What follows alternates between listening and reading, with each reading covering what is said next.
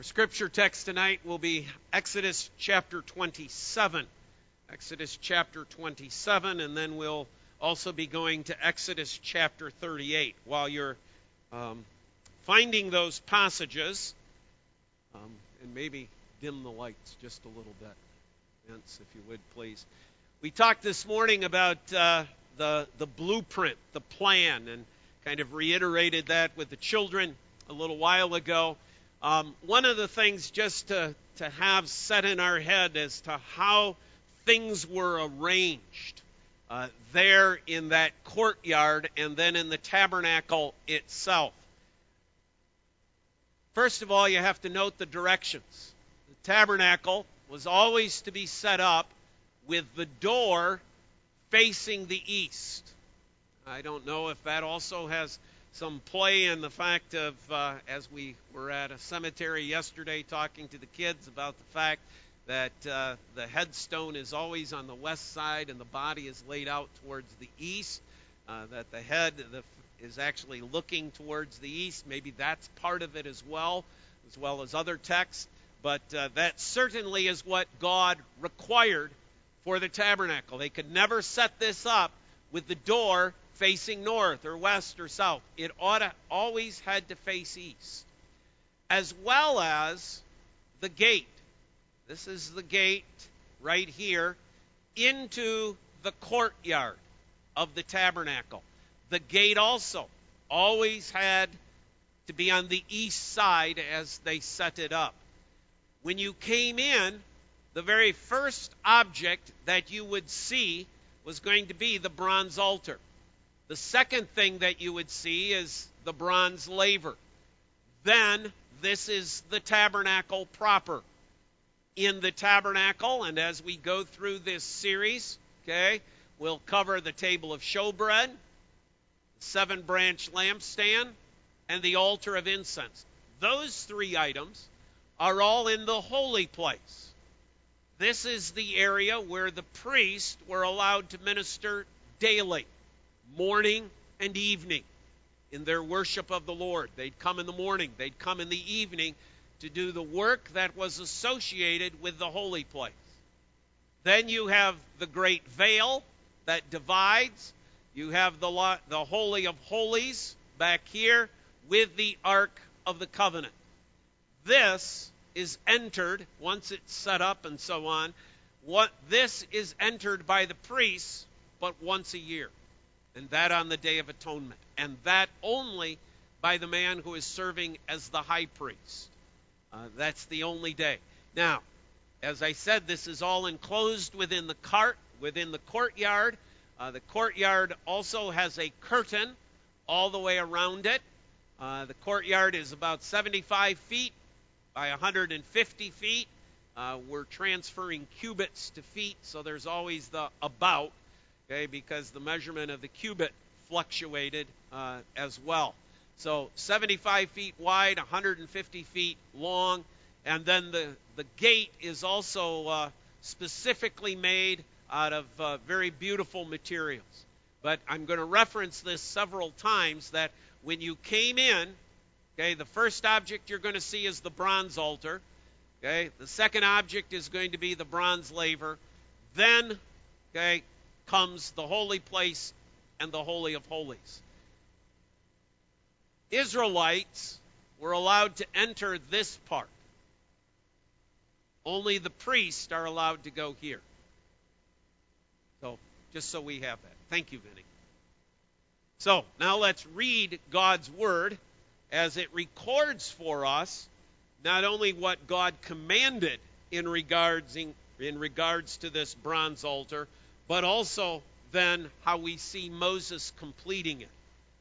So we'll start in Exodus chapter 27. You shall make the altar of acacia wood, 5 cubits long and 5 cubits broad.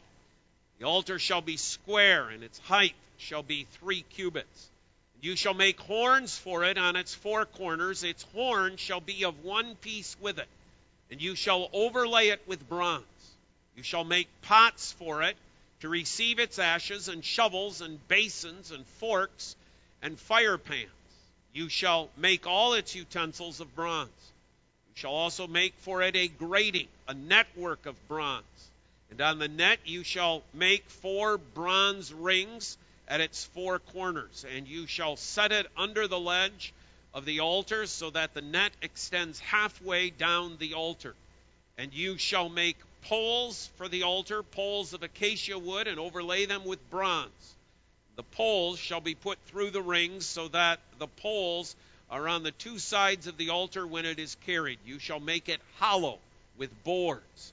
As it has been shown you on the mountain, so shall it be made. And then Exodus chapter 38.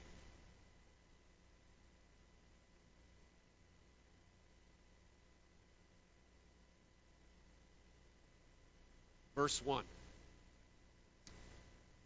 He made the altar of burnt offering of acacia wood, 5 cubits was its length, 5 cubits its breadth. It was square, 3 cubits was its height. He made horns for it on its 4 corners. Its horns were of one piece with it, and he overlaid it with bronze. He made all the utensils of the altar, the pots, the shovels, the basins, the forks, and the fire pans. He made all the utensils of bronze. He made it for the altar, and he made for the altar a grating, a network of bronze under its ledge extending halfway down.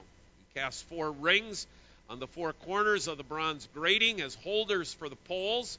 He made the poles of acacia wood and overlaid them with bronze. And he put the poles through the rings, the sides of the altar, to carry it with them. He made it hollow with boards. As far as the reading of God's word. Let's again ask for God's blessing as we consider this passage tonight. Our Father who art in heaven, we thank you for this portion of your word. We thank you for your plan. You have a plan for everyone. We ask that you will be with Pastor Bob as he speaks on this word. Guide him to the proper words. This we ask in your name alone. Amen. Amen. So, let's look at 4 things in regards to this bronze altar this evening. First of all, the description that God gives of it. Secondly, the use. What was its function? What was its purpose? Why is it being made? Third, the fulfillment that we see once again in Christ. And then fourth, what are the implications for us as we come into God's presence to worship as well? First of all, the description of it. Let me give you the size. Okay, we have it in cubits. That's what I read. If you can't make the transfer, a cubit is about 1.5 feet, which makes it about 7.5 feet square. So it's 7.5 feet by 7.5 feet, and it's approximately 4.5 feet high. It is the largest of all the pieces of furniture that are going to be made. It was one of the things, if you took a look and were looking closely at the blueprint, the depiction, you'll note that the laver was a little out of scan. They're using that which, and I looked it up, and they were the ones that Solomon made were much larger than the ones in the tabernacle. And when you look at it, it appears that they were probably using that scale and saying it was about that. But it's pretty obvious that the altar, this altar, is the largest piece of furniture that it's there. And I'm just going to reiterate it again. It is the first thing you encounter. In order to get to the tabernacle, the very first thing you encounter, you have to deal with, is the altar, the bronze altar that is right smack dab in front of you. You can't miss it. Secondly, there are some details that are associated with this altar, each of which is important, each of which carries with it its own significance. But for now, let me just list them. One, interestingly, that on the sides, they are to have these projectiles that are to be horns on each of the 4 corners.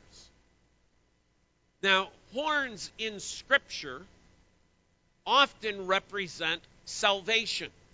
For example, if you go to Psalm 18, I think it is verse 2, probably is our clearest depiction of the fact that the idea is that horns represent salvation. Salvation of God's people in all directions, in all four corners of the earth, does God's work go forth. But they're to be one with the altar. In other words, they're not some sort of piece that you make and then you screw it on or you attach it on. It is to be molded right into the mold of the sides. So it's one thing, and the reason I bring that out and make a point of it is just to step back and say, the men who are involved in the work of this, I mean, it's not like Aaron's excuse, oh, we threw some stuff in the pot and this is what came out. These men had knowledge, intricate knowledge of how to work with metals. And you'll recall that a few weeks ago there were two men that were given to Moses in particular, who God says, I have gifted with these abilities, with these talents. But obviously there are other workers involved in this construction as well. And it's just kind of, we often think, oh, these people are so backwards and they don't know anything, they don't know how to do anything. And yet what we're encountering is a pretty advanced civilization for a bunch of slaves. I mean, that's what they were. And yet they have the advancement and knowledge to be able to do this kind of metal working. And this is pale in comparison to the objects that we'll find inside of the tabernacle, Lord willing, in weeks to come.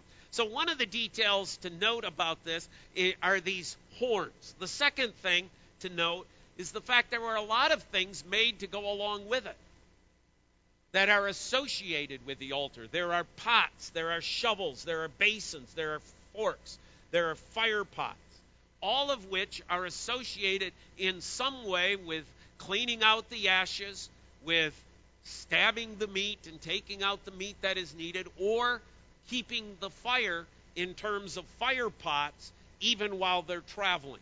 And we'll come back to that in a few minutes as well. The other thing that is noted, that was not noted about the laver, is the means by which it is carried. Nothing was said about the laver. Okay? We know it came in two pieces. Okay? That was clearly obvious from the passages. So did they simply take it apart and carry it like that? We don't know. God doesn't tell us in his word. But as far as this altar is concerned, we know it has to be carried by poles. Rings are made, particularly set in the corners so that they could run the poles through it, lift it, and carry it as they went, as they traveled. The other thing to note is that it is to be hollow. There is no bottom in this. There's no bottom. So it's not like a grill where you have a piece of metal on the bottom as well. That bottom is simply dirt. It's earth. If you recall, one of the early things that God had said about altars is that they had to be earthen. Well, God is holding true to his own word. He's using bronze as the material of the earth. That's the way they understood it. Okay? But it's also in contact with the earth in the fact that they don't put a bottom in it as either. So it also makes it much easier to carry. The last thing to note is that there is a grating. In the ESV, it keeps talking about a network, a woven network. So you kind of have to imagine somewhat the idea of a very complicated mattress made of bronze that is lowered into this altar halfway down. I mean, that was mentioned a couple of times.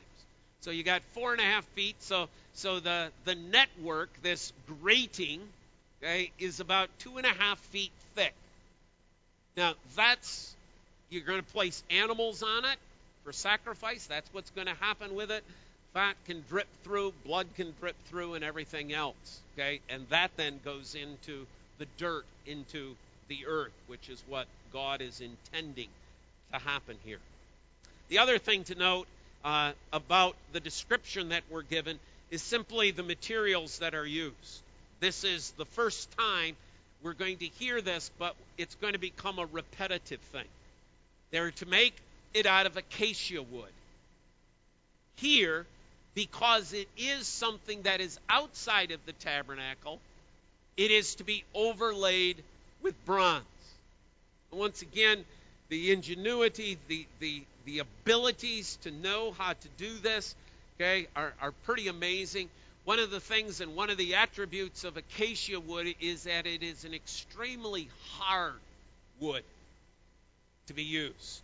So that's probably the reason. It's not going to crack. It's not going to break as they lift all these objects, as they carry these objects. So the acacia wood, the wood that they're using, is durable, and so is the bronze. In this case, when we looked at the laver, our concern was, well, what about weather? Here, it has to be heat, because they're going to have intense fires burning underneath this grating to burn and consume the sacrifices. So the material that is used has to be one that will be durable and able to withstand great and high temperatures. And so it's to be made out of bronze. Not the bronze of the mirrors of the women. Okay?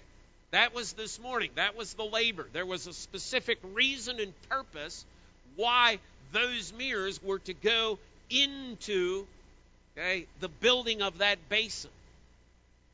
Here, they're not used. This is not, they weren't a part of this. No attention is called.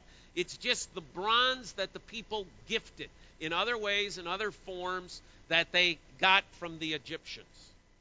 Secondly, what is the use? Well, there are really three uses and then just a comment to make. And it may sound like I'm saying the same thing, but I really mean to differentiate these things. This altar is going to be used for sacrifices. That may seem like a no-brainer. It probably is, but we need to mention it. It is for sacrifices. Leviticus chapters 1 through 6 detail the sacrifices that Israel was to offer on this altar. There's all sorts of various kinds and types. Sin offerings, guilt offerings. There are peace offerings. There are burnt offerings that need to come. So God details later on in Leviticus the type of offerings, the setting, what was to be the animal offered, or what was to be part of the offering that was to go into it. So sacrifices. But what's the point of the sacrifice? The sacrifice is not an end in itself. It wasn't just, hey, let's offer a bull today. Let's offer a lamb today. There is a reason. There is a purpose behind them. Right? For that, I'd ask you to just page forward to Leviticus chapter 17.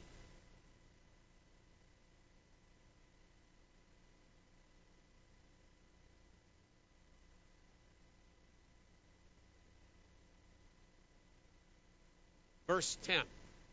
Leviticus 17:10. If anyone of the house of Israel or of the strangers who sojourn among them eats any blood, I will set my face against that person who eats blood and will cut him off from among his people. For the life of the flesh is in the blood, and I have given it for you on the altar to make atonement for your souls. For it is the blood that makes atonement by the life. So the point of sacrifices, yes, there are sacrifices to be offered. But beyond that, God is saying those sacrifices are about atonement. And now here in this passage, he's saying, I don't want you eating raw meat. I don't want you to eat meat with blood in it. Why? Because blood is life. And I have a specific purpose. I have a specific function for blood. Blood is to be offered only on the altar. Because blood is the life of the animal. Blood, therefore, becomes the sacrifice. It becomes, as he says here in Leviticus 17, the atonement. The means by which one is made right with God. How do we deal with our sin? We bring a sacrifice. Well, what is the sacrifice have to do with our sin, because the sacrifice is a blood sacrifice. You're sacrificing the blood of the animal along with the animal, and that represents the life of the animal, and it is by that means that God is saying atonement is made. Third use, not only for sacrifice, not only for atonement, but it's also for the purpose of thanksgiving. It's the purpose of consecrating oneself to the Lord. Now, the way this worked was that you first of all brought the animal as a means of your sacrifice for your sin. But you always had to tell the priest, why are you bringing? What is this animal for? What type of sacrifice are you bringing? What type of atonement needs to be made? Sometimes it was for willful sins. Sometimes it was for unintentional sins. But sometimes you brought the animal simply because you were acknowledging you were a sinful person, but you desired to consecrate yourself fully to the Lord. You desired to live a holy life, so you brought your sacrifice. So it's sort of a sacrifice of consecration. Maybe we would say it's a sacrifice of thanksgiving that could be brought to this altar as well. But if you step back from it, if you think about this is a bloody, stinking mess. I mean, there's no easy way to say that this isn't pristine. This isn't beautiful. This is ugly. And it had a stink. All that blood being burned up on the altar, all that fat being burned up on the altar. Sometimes the whole animal had to be burned up on the altar. No, and sometimes they're there for weeks. Sometimes they're there for longer periods of time. And here it is. It's just this bloody, stinking mess. You say, well, what did they do when they moved? When they moved, they pack it all up. Levites are given the responsibility of carrying it. But they are given a very unique command. Turn to Leviticus chapter 6.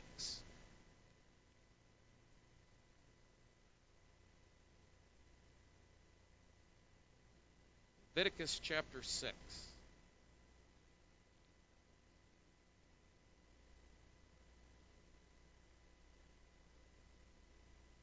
Verse 12. The fire on the altar shall be kept burning on it. It shall not go out. The priest shall burn wood on it every morning, and he shall arrange the burnt offering on it, and shall burn on it the fat of the peace offerings. Fire shall be kept burning on the altar continually. It shall not go out. So whenever they have this thing set up in camp, there is to be a constant fire. Some of you are probably thinking, I think Pastor Bob would have liked to have been an Old Testament priest. Okay? Particularly my neighbors who have been putting up with a lot of burning of trees in the past couple of weeks.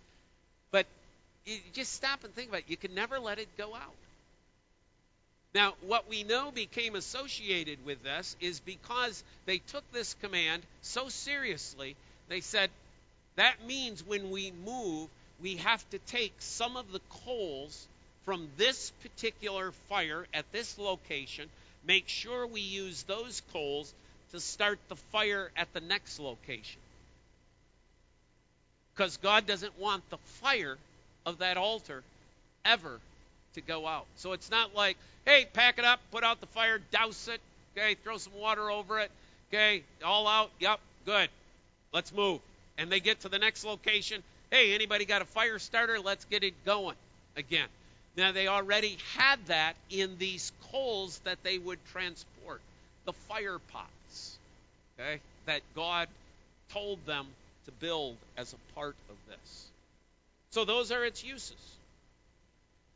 Is that fulfilled? Well, must be, because we don't have an altar out back. Before you came to church, there's no altar you have to go through. Just like I said this morning, there's no little wash basin out there that you somehow have to dip yourself, wash your hands, wash your feet in before you're allowed into the sanctuary to worship the Lord. Why? Because we find its fulfillment in Christ. Why is there no altar? Why aren't we offering sacrifices? Why isn't there a fire going? Why don't we have a bronze altar outside of the doors of every church? Aren't we entering into the presence of God just like the priest would be? Yes. Well, shouldn't we be offering a sacrifice? Answer, it already has been. So, let's look at three aspects of that fulfillment. One, the fact that atonement has been fulfilled. Got to go to the book of Hebrews, chapter 9. Hebrews, chapter 9. Pick it up at verse 22. Hebrews 9, verse 22.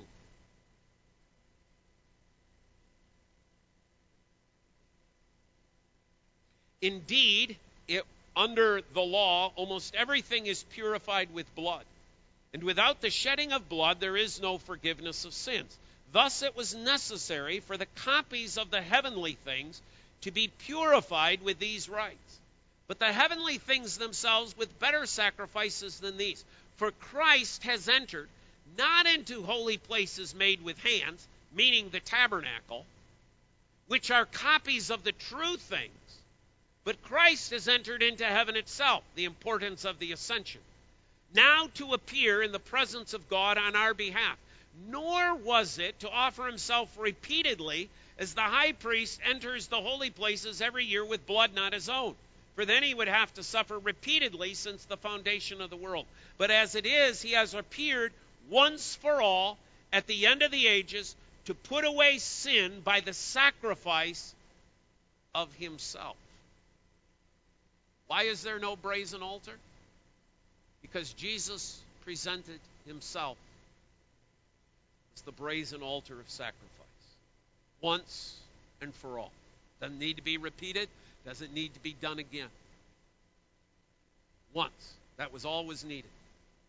In order that we might enter into not a physical tabernacle, but the spiritual tabernacle of God, the very presence of God. So, atonement has been fulfilled. What about sacrifice? Stay in Hebrews. Hebrews chapter 10, verses 4 and 5. For it is impossible for the blood of bulls and goats to take away sins. You say, well, wait a minute. Isn't that why they were offering? Yes and no. Yes, because that's what God commanded.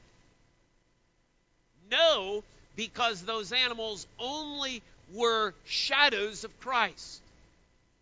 They were only representative of the sacrifice of the Lamb of God who takes away the sin of the world.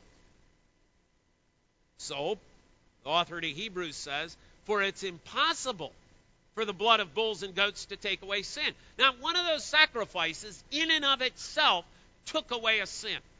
Not one bull, not one lamb, sacrificed on that brazen altar, took away one single sin. Consequently, when Christ came into the world, he said, sacrifices and offerings you have not desired, but a body you have prepared for me. In burnt offerings and sin offerings you have taken no pleasure. Then I said, behold, I have come to do your will, O God, as it is written of me in the scroll of the book. Now skip down to verse 18. Where there is forgiveness of these, there is no longer any offering for sin. So why is there no need for a sacrifice any longer? Because Christ came, shed his blood on the cross. That sacrifice, that offering, has provided forgiveness of sin. There is no other offering that needs to be made. No other animal needs to shed its blood. No other person needs to shed their blood for the forgiveness of sin. Forgiveness of sin was accomplished in the one sole sacrifice of Jesus Christ. Why no altar outside? Because Jesus Christ shed his blood on the cross. Third, turn to Romans chapter 3. Romans chapter 3.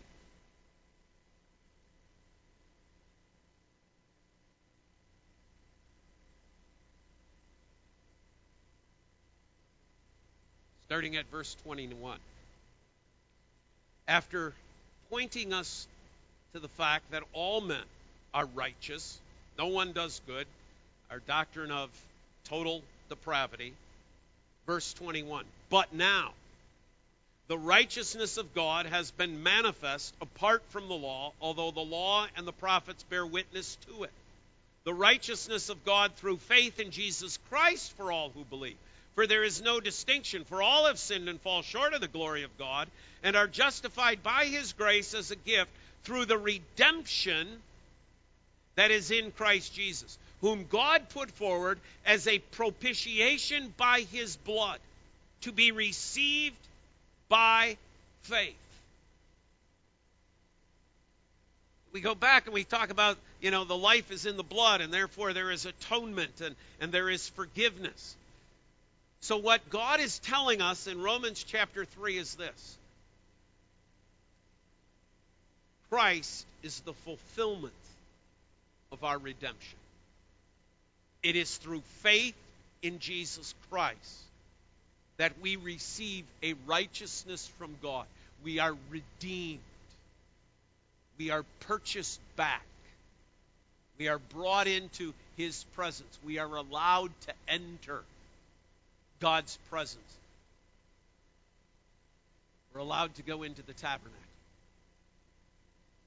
We're allowed to be in God's presence here because of the redemption of Jesus Christ.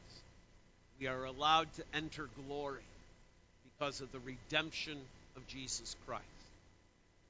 So the fulfillment of this bronze altar is found in Christ's atonement, in Christ's sacrifice, and in the redemption that we have in Jesus Christ. Which brings us lastly then, so what are the implications of this? God obviously went to great concern in constructing, in having this brazen altar constructed. God goes into great detail in making sure that's repeated. Isn't it interesting that we don't have an Exodus chapter 27 and all those verses, and then all we read in chapter 38 is Moses built the bronze altar. Why doesn't it do that? Why does it repeat all that information? Why? Because God said all that information is important. All that information is essential. I'm not just giving you information because I want to fill up a book. I'm pointing to my Son. I'm pointing to how I desire to be worshiped. If you Israelites truly desire to enter into my presence, and I'll state it a different way this evening than I did this morning. You have to remember that when the high priest enters into that tabernacle, he bears on his shoulders the names of the tribes of Israel.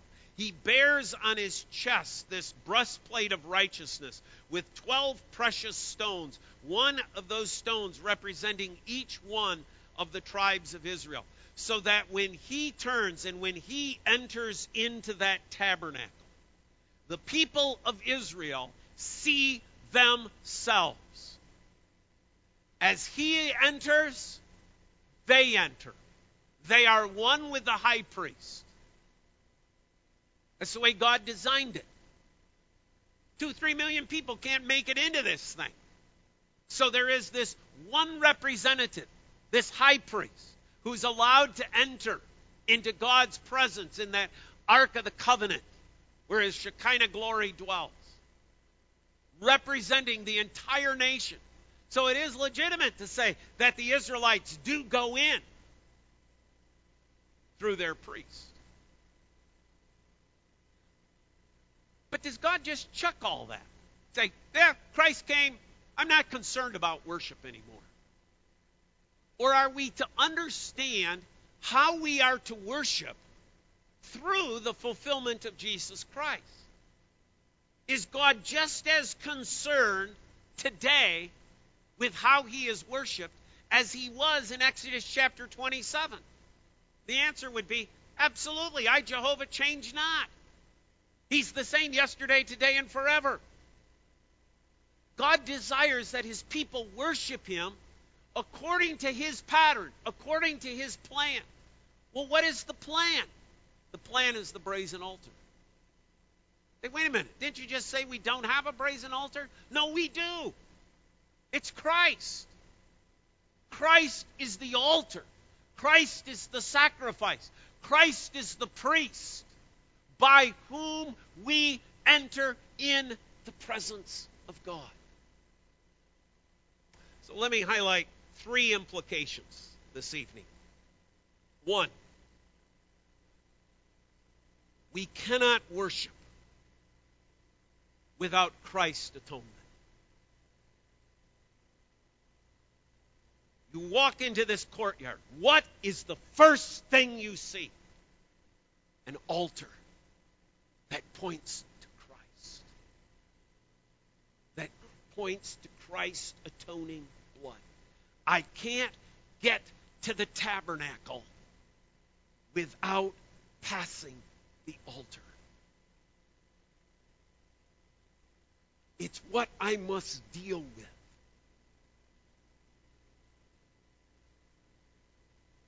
Folks, Muslims do not worship. Hindus do not worship. The only people who worship the Lord truly are those who come to God's presence in the blood of Christ. It's the only way.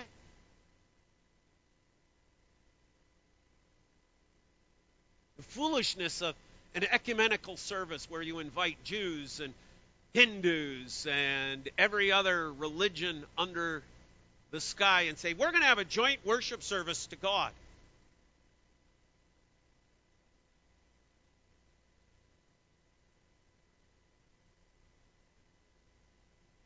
Only through Christ. See, we got to understand that, folks, because there's all sorts of people in your schools, on your television stations, in their music, who are trying to tell your children, your young people, that Pastor Bob is all wet. That's just narrow-mindedness. We've got to be all-inclusive. We've got to coexist. After all, we all worship one God, don't we? If you think I'm lying, some of your young people have told me that they've had teachers who have told them exactly this. It's all one. Doesn't matter. You need to counter that. You need to be teaching, not compromising. What is the most important thing? In order for worship, there has to be the atonement of Christ.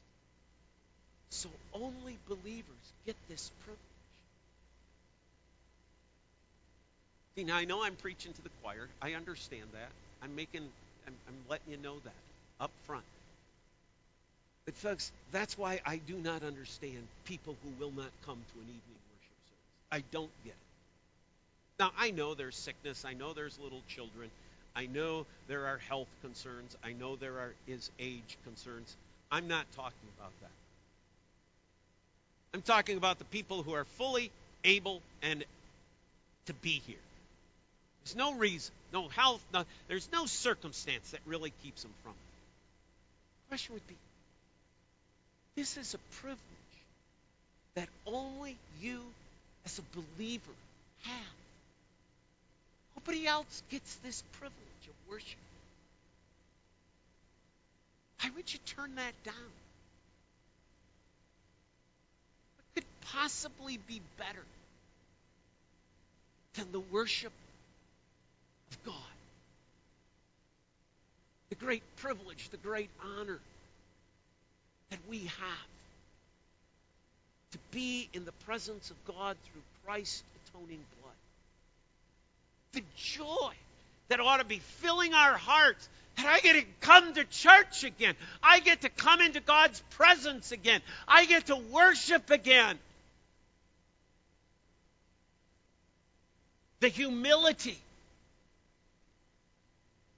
I mean, what arrogant pride to hear God say, come and worship me. Oh, no, I got better things to do. What arrogant pride.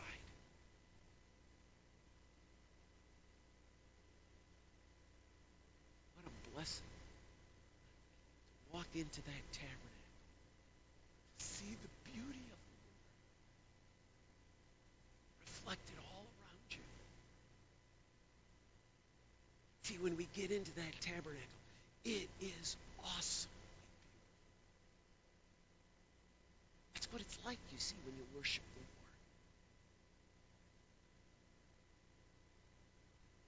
You better get used to it. That's what you're going to do for all of eternity. Only believers can worship. But there is another thing. It requires, at times, a sacrifice. Turn with me in closing to Romans chapter 12. Romans chapter 12.